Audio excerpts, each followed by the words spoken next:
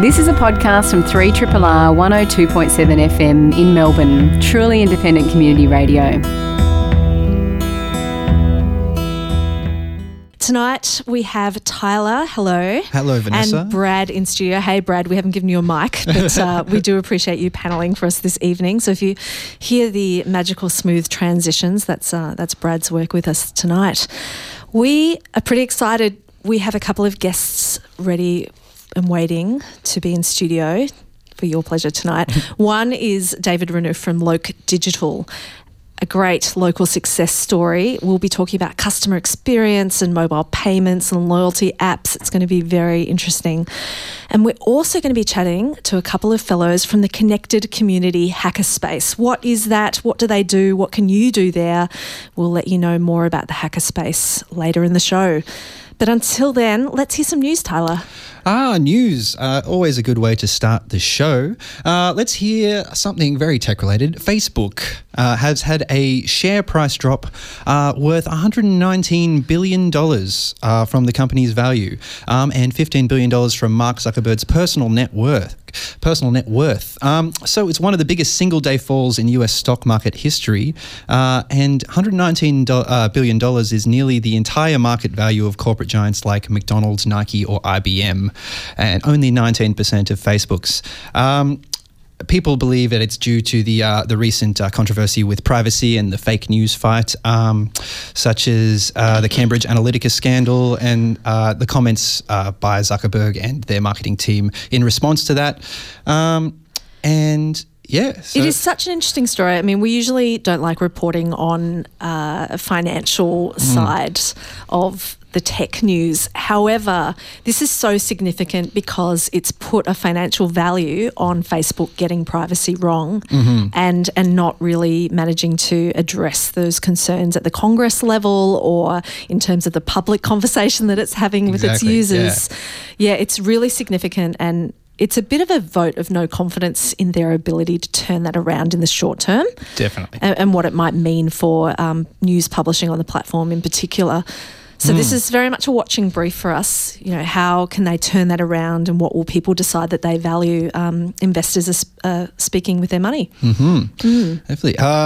Also in tech surveillance, privacy, we've got something from the Australian law side, don't we? Yeah, we do. So there are some new technology surveillance laws being unveiled today in Australia that are aimed at crime and terrorism surveillance, basically. The federal government reckons that the legislation that we have at the moment is out of date to enable the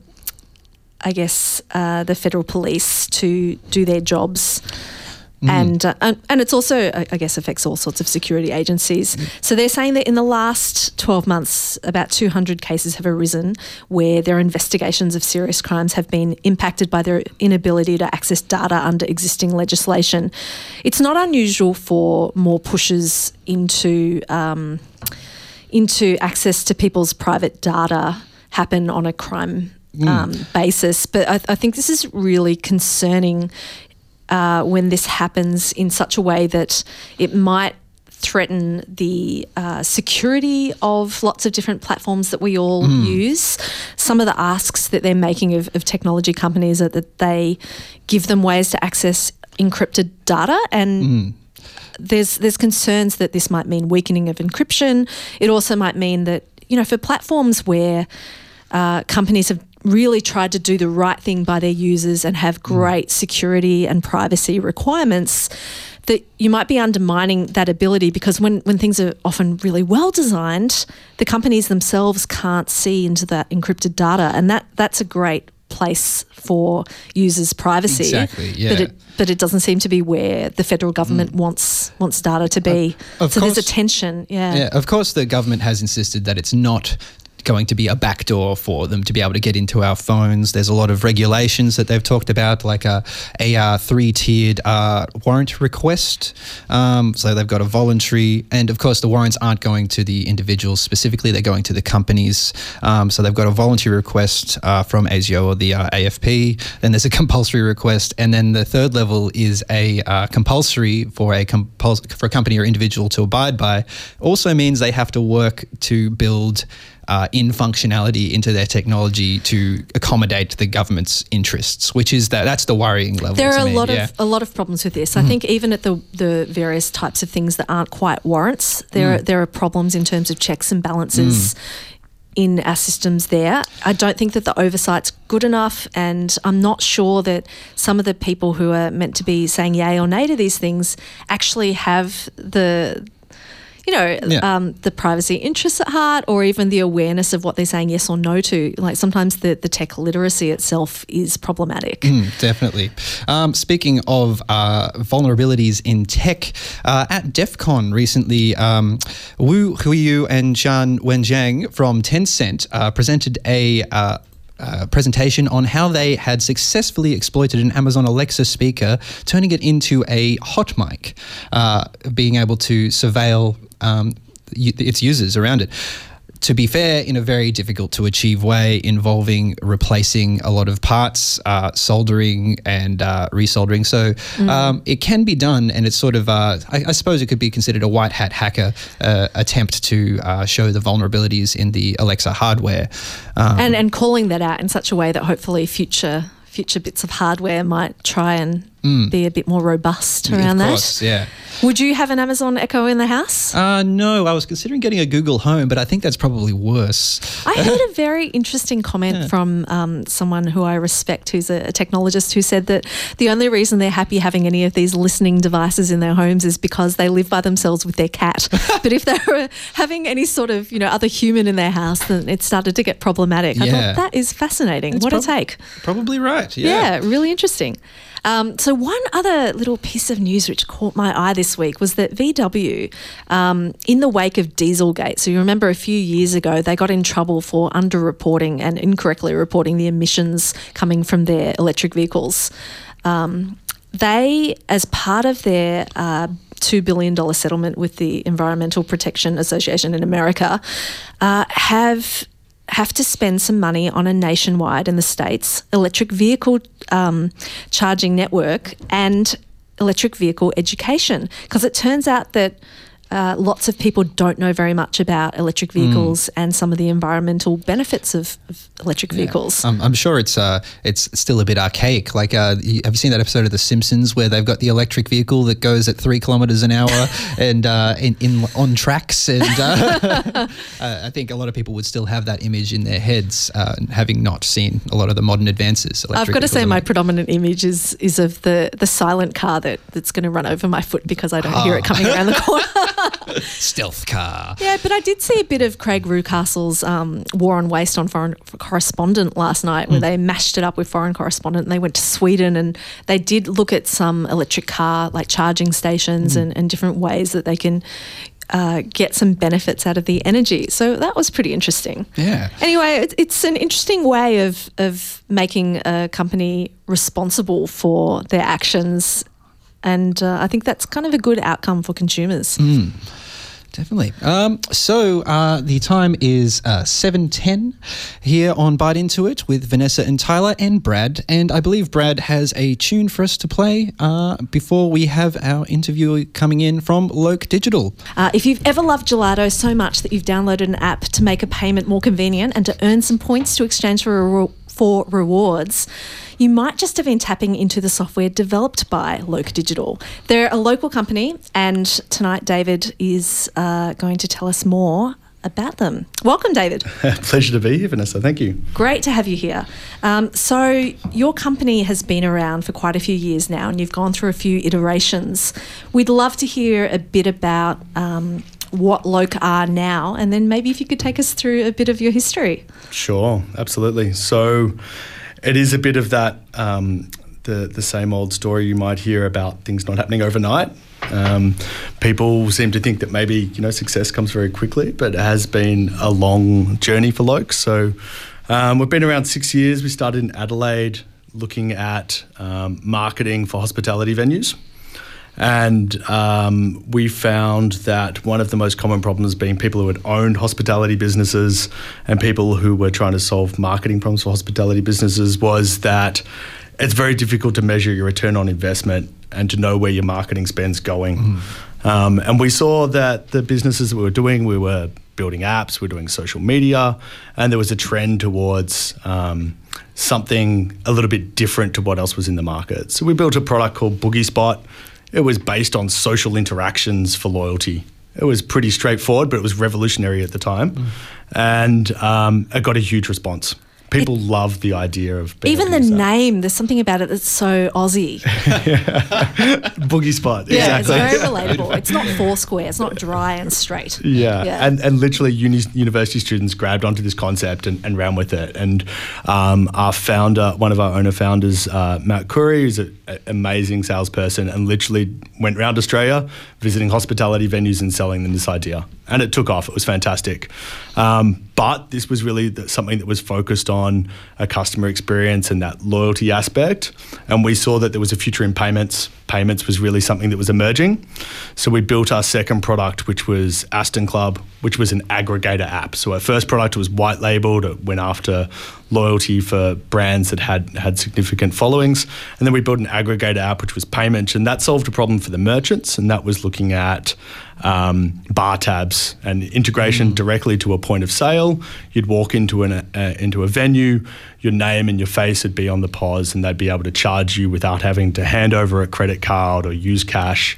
And 4 years ago, that was still pretty new and current. That is a massive issue for anyone who's had too good a night out on town and accidentally left the credit card, which is such an embarrassing thing to do, to have to go back, close that tab the next day, pick up the card. Right. I feel like that is the contemporary walk of shame. Yeah. It's happened a fair few too many times. It's never happened to me. Never. And for the venues, I think there's you guys who are doing it accidentally, and then there's those people doing it intentionally as well. So, that's a problem that's solved, and that's fine. It was great for the venues, but really for the consumer, then that was just a gimmick. It was a great sort of interaction, but there was no return. So the third iteration of what we do is the current product, which is all of those things rolled into one. It's a white labeled loyalty product that allows the customer to pay. It's integrated directly to the POS, so it removes any contact in the payment process. And it offers the merchant the ability to offer them loyalty, so there's a benefit for the customer. And then for the merchant, they learn about their customers and they can really start focusing on that customer journey. So let's unpack a bit of that jargon. Sure. So what's a POS for those? Point of sale system. Point of sale. That's a very clean version of the POS acronym. Yeah, nice. And what about when you talk about white labelling? Can you explain what you mean by that? So it's a customer branded product. So an aggregator app would be Uber Eats, where you log in and all of the customers are in the one product. We provide a service for customers who you probably previously took a physical loyalty card and you would have been willing to have that in your wallet because you visited that brick and mortar business 5 or more times a year. So our customer base are those retail brick and mortar businesses that you would used to pay and have a loyalty card, and we now provide an app in their brand in return. Wow. I've noticed I'm on your website at the moment. I've clicked the Build Your App button, and some of the app features that we can choose are ordering ahead. You got mobile payment, like you said, loyalty points, customer insights, location services, and point of sale integration. One of the big success stories I've heard from you is Gelato Messina. Can you tell me about sort of how the development of that app sort of came around? Sure, absolutely. Yeah. So we started off doing single site cafes, doing single site pubs, and Messina was a turning point for us. It's a brand with great following in Australia. Anyone who's had Messina is instantly addicted. We've all been in that queue on Smith Street. Yeah, absolutely. And they were actually traditionally a cash-only business. So when we launched the app with them, we developed a relationship and we looked for a way to allow their customers to pay with a card without having to have an EFTPOS terminal necessarily in the store, and to really look at that, the customer loyalty that they had that would enhance the experience for both the customer and also for the merchant. So customer journey mapping is a massive field at the moment, and I wondered, did you go to that level of detail with them in terms of investigating, their user behaviour and what the demand from the user's point of view was in terms of making that experience a better one? Or is it something that you kind of generalised a little bit more and looked at more from the payment side? Yeah, it's a very interesting question, because as a cash-only business, they had very little idea who their customers were, how often they were coming, what their retention or their frequency was, and the app was able to actually return that metrics back to them. So once they had customers using the app on a more regular basis, all of a sudden they had a whole lot of information about the customers they never had before. Yeah, that's cool. Yeah, the data collection in this sort of apps is invaluable for especially like something like you said, they were cash only. So I've noticed here that you've got you can actually say what something Messina's chosen to do is return the loyalty points for experiences, not just like items, so that you can get including the chance for a loyal customer to take 7 friends on a 7-course experience at the Messina Creative Department. And what sort of things have you seen other companies you've worked with integrate into their loyalty points system? That you find interesting. Yeah, it is. I mean, that's one of the things about the platform is rather than create a one-off product with a fixed set of loyalty options, we created a platform where each merchant can create their own experience. So we look to best practice in the world, something like Starbucks in the US that does 30% of their business through their loyalty application. And we create a product that is affordable for small businesses in Australia or New Zealand or Singapore or wherever we happen to be doing business, and they can create that. So if Messina, who have a really cool like ice cream lesson class, want to give that away, they can.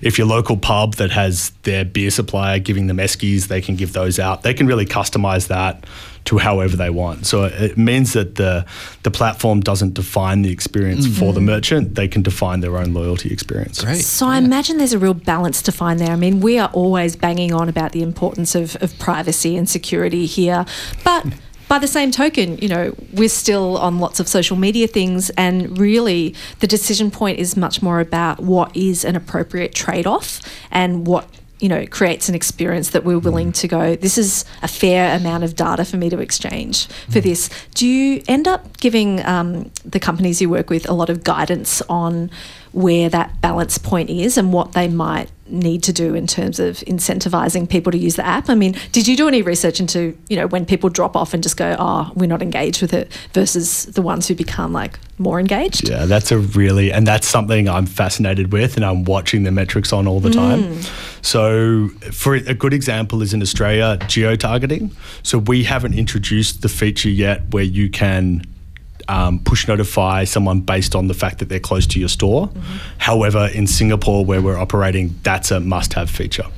So that kind of level of how often to push notify, how much do you let a customer know that they have enough points to get the next reward, really varies on business to business. And it sounds like culture to culture, because there is that element of what does a culture find creepy or what is convenient and helpful. Yeah. Our research in Australia would show that if you were walking past a store, one of our merchants, and you got a push notification, you're more likely to lose the customer than get them into the door. That is really amazing. I'd love to hear more about those sort of differences around the world, because you could learn so much about people. It'd be really cool. It's definitely. That's one of the things about moving into new cultures.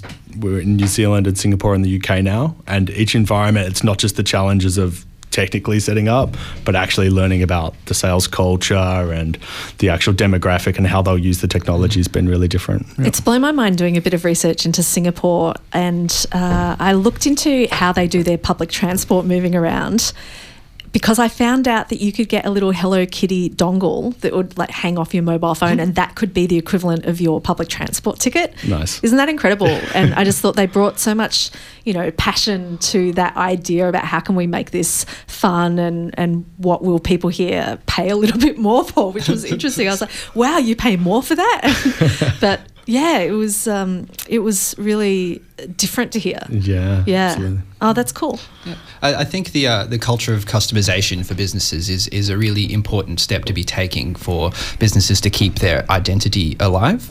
And I think, like there was a certain venue, which I'm not going to name on the radio, that a few years ago had a loyalty app that had some very questionable ways to gain loyalty points on there. But the thing was, it did work. It brought people, like there was one where it's like, if you find the owner and take a selfie with him and upload it to the app, you'll get 40 points. So and it's like, that's a free drink. I'm like, that's a really great idea. Very odd.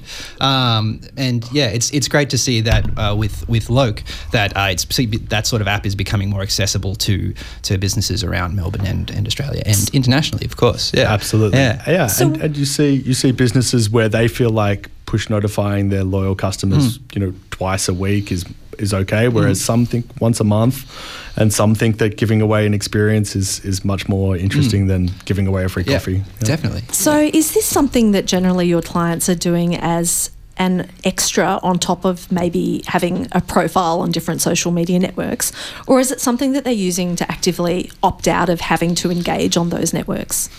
It varies again from business to business. I really think that there is a shift from social media being a point of acquisition to social media being somewhere where you're actually keeping your loyal customers as well. So I think the real challenge at the moment for businesses is, in such a noisy marketing environment, how do we acquire new customers and how do we know who those new customers are? Yeah, I think that's the new challenge. Well, it's been great hearing about Loke Digital. I wonder if you could reflect a little on how you've seen the startup community change over the 6 years that you've been iterating through these different products. Do you feel like there have been some major changes here, or?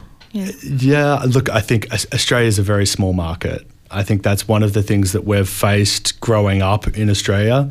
We grew out of Adelaide, we grew to Melbourne. We've grown out of Melbourne, we sort of looked to Asia, and now we're really looking to the UK, both as a product that has a niche sort of potential market source, but also for capital raising as a business that's looking to significantly raise money, that Australia is a limited market and it's become a lot more competitive. I'd like to see a lot more from the government in terms of, trying to keep Australian businesses here. But at the moment, really, as Australian businesses grow, you're going to see more and more going offshore. So talent-wise, were you fortunate enough to be able to have the talent you needed here to grow, or, did you have to go to other places to source the people to, realise the dreams early on? Interesting. So far, we've been lucky. So we've got a loyal group of people who not only have been there for a long time, but we've offered an incentive by being part of the growth of the company. So that's been a way to keep them. But that's very meta, that the loyalty and experience-focused company has good internal loyalty and experience. Yeah. Well, that's what we want to hear. But that's the story, right? Yeah, it's all going to come together somewhere. Yeah. Oh, you want to walk the talk. That's fantastic. Look, David Renouf, it's been fantastic chatting to you about Loke Digital. Thanks for coming and sharing the journey with us. I've loved sitting here in the studio. Thank you. Welcome back to Bite Into It on 3RRR 102.7 FM with Vanessa, Tyler and Brad. Vanessa, we've got some new people in the studio, We certainly don't we? do. We've got Adric Landman and Andy Jolme, who have joined us from the Connected Community Hackerspace. Now, what is that? That is a space that you can access in Hawthorn, and it's community operated. It's a workshop where people can meet and work on tech projects. And we just wanted to hear so much more straight from the source this evening. Welcome, Andy and Adric. Thanks, Vanessa, Brad and Tyler, and all the hackers and makers out there. Thanks for having us. Yeah. So you haven't come in empty-handed this evening, but we're going to get to all of the delightful gadgets keeping me company very soon. Just killed our robot. If I don't knock them all over. I'm very sorry, robot. It's going to be okay. Could you give us a little bit of a spiel about what you're all about at the Connected Community Hackerspace? So we're just a community group who comes together to build things. We have a space in Hawthorn that we have many tools that we can play around with, and we're completely a volunteer organisation. So everything you see in the space is run by volunteers and maintained by volunteers, which can be a hard ask at sometimes. Oh, we understand here at RRR. We are just the same, which I think is what really attracted us to you when we heard about the good things going on in your space and the diversity of things that you do. Could you tell us a bit about maybe the range of things that go on in your space? Yeah, so it ranges from people who are very good with mechanical tools, so lathes and mills, CNC machines, laser cutters, that type of thing. People who are into electronics, so we show people how to start off with soldering, then go all the way through to design and manufacture. Even if you've never done it before.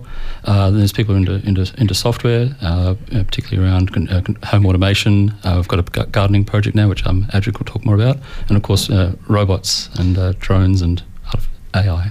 It's everything that I love. Robots hooked the audience as soon as you said it.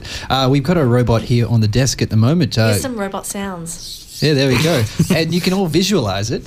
He's Triple R colours. He's got some dark red, and it's got a sticker on the front.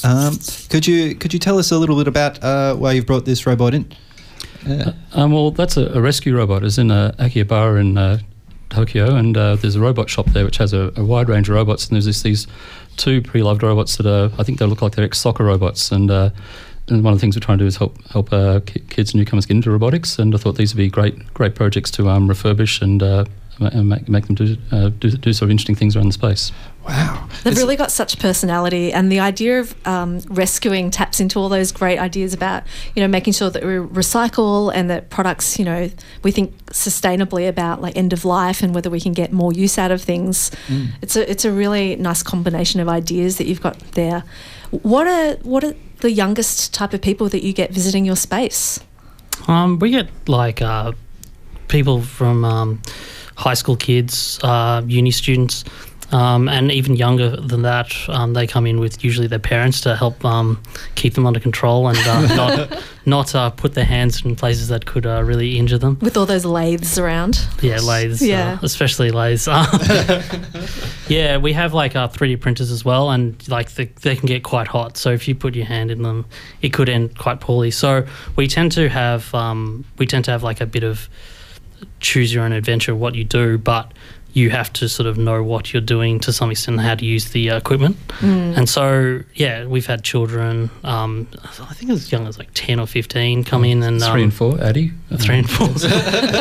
A favourite photo of Addie asleep on I've got a Cray supercomputer chassis, and she's asleep with her blankie and an iPad, and while her mum's 3D printing hearts and skulls from sort of neonatal. So, yeah, it's a very cool day. Oh, wow. That's some great accessibility there. So I did stalk your website recently and see a little bit about a project you had in the gardening space. Why don't you tell us about that? Because I think it gives people an idea about how creative you can be. So we had this idea. So we basically have this vending machine that's been sitting in our space where we thought we were going to convert it into like a proper vending machine that you could buy and sell things and like dispense electronic components and things like that would be useful. But it's been sitting there and no one's touched it. So we had this idea where we could convert it into a hydroponic system. And so we just like gutted the entire thing, put silver foil up and put in all these lights in it to help grow plants. And then we got a big tub of water. And so we pump all the water through and trying to grow plants. We're about to set it up this weekend, actually. That's genius. I saw some of the photos up there. It looks like quite an intense project to be taking on. It's all backed of aluminium foil with these purple glow lights, so it does look pretty futuristic. bit of the TARDIS in there. I'm a little bit overwhelmed. You've got so much stuff that you've brought in. Like we've got these LED strips in the background. You've got an RC car. I don't know what's in there, but it looks great. Let's hear about some of them. Yeah. This is Andy's normal kit. He brings around with him everywhere he goes. Actually, you came in with a very impressive backpack. So what I'm holding in front of me is what looks like a car. So it's got 4 wheels. At the front, there's a camera. On top, there's something which I'll get you to explain because I didn't know what it was. We can see a Raspberry Pi type setup here that looks like it's controlling things. And why don't you tell us what this vehicle is? So over the last year and a half in California, there's a group called DI Robocars, and they've been inspired by the whole self-driving car phenomenon that's going on.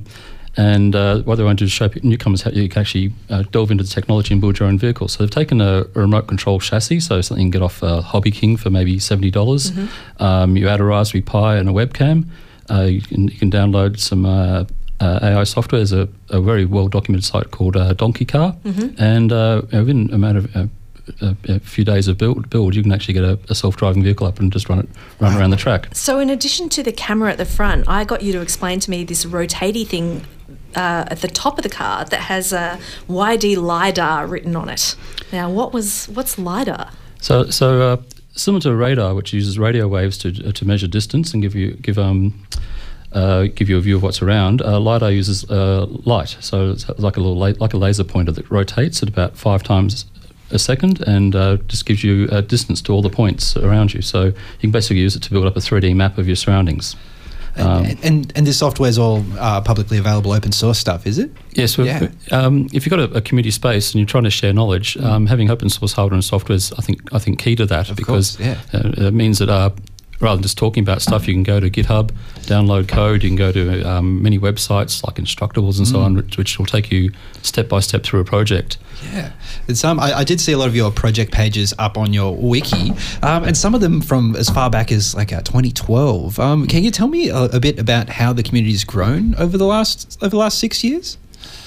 I've been involved with the space for I think almost 10 years now. And Andy here was the founder, but I've seen it grow quite dramatically.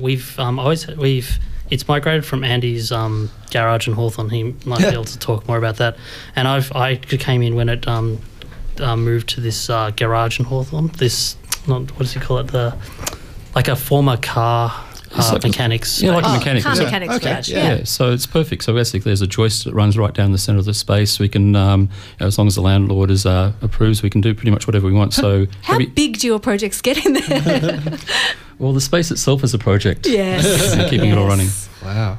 Oh, I love it. That's so you said it started in your garage originally. Yes. Andy. Yeah. Could you tell us about the inception of the community hackerspace? Yeah. Well, as a kid, I was around when microprocessors first came out, and it was very hard to find out information about this. Universities were only just getting into computer science at that time, and over in California, there was the Homebrew Computer Club, which was ultimately sort of like the birthplace of Apple and Microsoft and a whole lot of hackers, and in Europe, there was the Chaos Computing Club. And then things went a bit quiescent for 20, 30 years. And then hackerspaces were rediscovered with Noisebridge in New York, where the MakerBot came from, the 3D printer, and Noisebridge in San Francisco. And so around 2009, a whole lot of hackerspaces started springing up around the world, including Australia. So Sydney, Brisbane, Canberra, us. And then basically sent a mail out saying, if anyone wants to come around the weekend, just come and we'll build some things. And that was when the Arduino first came out as well. Of course, yeah. And so that really invigorated hobbyists' interest in electronics, because it became very inexpensive and easy for people to get into electronics. You could be a musician or a kid with some somewhat crazy idea or an artist, and you could build something. Wow. That's amazing. Yeah. So it sounds like you've really kept on top of worldwide trends. Thank you so much for keeping Victoria up to date with them. Mm-hmm. When I think of some of those trends with all the maker spaces and hacker spaces coming up, I think about the Fix-It movement. Mm-hmm. Do you get very many people aware of the fixing movement in your space, and are they interested in trying to participate in that? We do occasionally have people dropping in trying to usually fix audio equipment, usually trying to remove capacitors and things like that from amps to make them a bit more powerful and things like that. But things that are expensive to do otherwise, yeah, things that are expensive and usually require some specialized tools that we do have. So we get those sort of things. We try and avoid people who are coming off the street and trying to muck around with 240 volt equipment, because this could end really badly. And but we do encourage people to build and build things and then tear other things down and see how they're working, and it gives us good insight into how the world around us is being built, because you get so many of these boxes that are just like magic boxes, and you're sometimes really curious about what exactly is going on inside them. Yeah, and quite often plastic parts break, so we often have people come in just wanting to 3D print or laser cut something to replace something that's broken in their household or a car. And other sort of types of things happen is there's a young busker. She's about to go, I think, up the East Coast, and she wanted to basically build a bed for her van, and then they needed a drop saw, and so just dropped by one Sunday afternoon, and with a friend they just chopped up a lot of wood and made a bed in their van. It's an amazing community service when we think that, not everyone has access to tools. Once you have a lot of equipment, it can become really expensive, and then knowing how to use everything. How do you keep on top of, the learning about how to use things, and who does teaching in your space? So we usually have a group of people who come around who are there at the space openings, and we'll teach people how to use the tools that we have around. And we have people who just dropping in. People use it as their shed just to build things, because more and more people living in apartments these days, and it's becoming harder and harder for you to have a place where you can tinker, especially with the smaller and smaller apartments. So we have people who will teach people how to use the tools, and people will also sort of self-learn a bit as well. So you can come in, and then some people become the experts of the tools, and the other people just it'll hand it over to them to teach people how to use them. Wow. So the space is mainly open Monday, Tuesdays. Is that correct? Mondays, Tuesdays. We also do Wednesdays, and Wednesdays are more specialised. One Wednesday a month, we do NodeBots, which is small robotic vehicles for young kids to build. We've got a really cute example here. So this one has 2 wheels. They look quite robust sort of wheels, and what looks like, a motherboard, pretty much just a card for all the software to be plugged into it. There's a battery charging it. There's a timer or a clock type thing, an LED display on the top. Yep, that's the voltage of the battery. That's the voltage of the battery. Nice. A couple of different engines which look very similar to the ones that I used to have, which work either of the wheels. That's very cool. Yeah, and that was designed at the space by a guy called John Spencer, who designs a lot of things that we have. Great. Like soldering kits and things for people to learn on. It's fantastic because when you look at the bottom, not only does it tell you who designed it, but that it was made by freetronics.com.au, and it gives you the link to the GitHub information about the Lollibot. Huh? So it might be a good point just to mention there's hundreds of people have contributed over the years, and many of them are professionals or experienced hobbyists, as newcomers who come in. And so a lot of these people, like John Oxer, has Freetronics, which basically creates open source hardware for Arduino-like things, and now ESP32. I've got people who maintain all the gear. It's just an incredible number of people make this all work. It's incredibly generous too for people to give in to something like this, make it freely available, and let other people learn and become enthusiastic about it as well.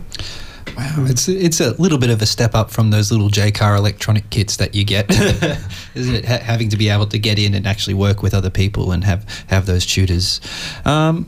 So I was going to ask one more thing before we finished up.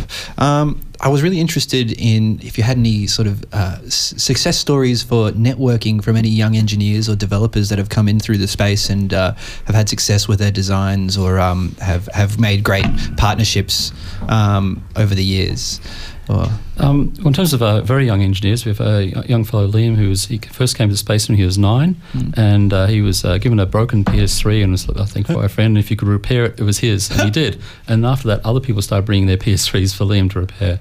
And last year, Vela Georgiev, who's a very talented local hardware engineer, ran a tour to Shenzhen to basically take a cohort of about 10 or so people across to Shenzhen to learn about manufacturing. If you basically come to a space like ours, and I should mention there's a lot of other spaces in Melbourne and Victoria. So there's, let's quickly mention, there's Mesh out in the east. There's Make Create, which is just around the corner from here. And they're closed just for a few weeks whilst they upgrade to a big new space, which is neat. There's Ballarat, there's a hackerspace there. There's Footscray Maker Lab. There's the library at the Docklands. They've got a makerspace. Geelong, Warburton is starting up. They're going to have a mini maker fair in October. And there's many makerspaces now at libraries and schools. So I just wanted to mention all that. But yeah, so Liam continued on, and then it was his tour last year. He's 15. He was basically taken across to Shenzhen and exposed to all the factories and the accelerators and the markets and so on. So it's been great to basically take young folk to have that experience. We're across the road from Swinburne. Oh, sorry. I was going to say, so students come across from Swinburne and work on their projects, and then a few people have been fortunate enough to basically crowdfund their projects. So we have like Mark Wolf he was the CTO of Ninja Blocks, and they were a crowdfunding Kickstarter project. So yeah, we have a lot of that. That's excellent. That's really good to hear. So you've spoken a lot about some of the men and boys who've been involved in your space, but diversity is something that you've been working towards. What do you see in terms of diversity in your space at the moment, and what are you thinking about it? Well, working towards, and I'll say not great results yet. There's many talented women in tech in Melbourne and Australia. So I could just list off a dozen quite easily. I just mentioned Vela before. There's Marita Chen, who's got a robotics company. Absolutely, there's Sarah and Young Australian of the Year. So there's, but I think what it is, they're very busy, and so we do have a few women come through. So we ran an electronics course, and 2 women came along. There's a young student came in the other day to get help. So we do see women at the space, but for a number of reasons, the gender imbalance is terrible. But what we do find is whenever we're on workshops, if we don't do anything special, I guess all the men jump on very quickly, just ruining the ratio. But if we basically leave some spots, we reach out. We can often reach like a percentage, like the Linux conference, where it's about a quarter of the women turn up to that. It's a 25% ratio. If we take care to do outreach, then we can have the similar ratio at our workshops. So it's something that requires a lot of work and effort, and we're still trying to figure it out. Yeah, well, hopefully people will hear how great your space is and how welcoming you are tonight, and think about, if this is something that's accessible to them. Because you're doing some great things there. You did mention some trips to... Just before we move on, just want to say, there's nights like... There's 3 nights and there's weekends, and so if a bunch of enthusiastic young women or people of any sort of... There's diversity crosses a lot of ways. Sure. If they want to come in and just take over a night and do their own thing, they'd be very welcome. Oh, that's fantastic to hear, Andy. Yeah. Cool. Look, it's getting late. Is there anything else you'd like to tell people about opportunities to participate in the space just before we go? Yeah, so we have currently weekly sessions, Mondays, Tuesdays and Wednesday nights we're usually open. And Saturdays we're going and Saturdays where we're getting started again. And what's the best website to find out more information about all of these? So our website is World Wide Web hackmelbourne.org. So you can see more information about us there, and see what we've been up to recently. But I'd also like to talk about we applied for a Pick My Project grant for the with the Victorian government, and we would like people to vote for the courses for the next generation of tinkerers and builders. Yeah. So what we're trying to do is trying to get the government to sponsor courses over the next year, basically, for teaching people free for free, like all the technology and skills we have. So I'll get the details of that off you after this, and that way we can tweet it out and hopefully send people the link so that they can vote for you if they think that sounds like a great idea. I'll be very appreciative. Andy Adric, thank you so much for coming in and telling us about the community-connected hackerspace in Hawthorn. It's last bit of Bite Into It, 7:58 on Triple R with Tyler, Vanessa and Brad. Thanks for being with us this evening. It's been amazing. We do want to call out that there is an amazing event coming up on the 27th of August at Lardner Park, which is Binary Shift. It's a regional innovation and startups conference. If you're interested in regional startup space, then you should really check them out, binaryshift.io. Now, we'd like to say a big thank you to our guests this evening, David Renouf from Loc Payments, Adric and Andy from the Connected Community Hackerspace. You can check out their stuff at hackmelbourne.org, which is a very cool URL. They're based in Hawthorn, and they're really interested in increasing the diversity of the people accessing their space, so get on that. Tyler, thank you. Brad, thank you. Everyone who's been tuning in this evening, thank you. We've been Bite Into It. Do stay tuned for the International Pop Underground with Anthony Carew up next. This has been a podcast from 3RRR 102.7 FM in Melbourne. Truly independent community radio. Want to hear more? Check out our website at rrr.org.au.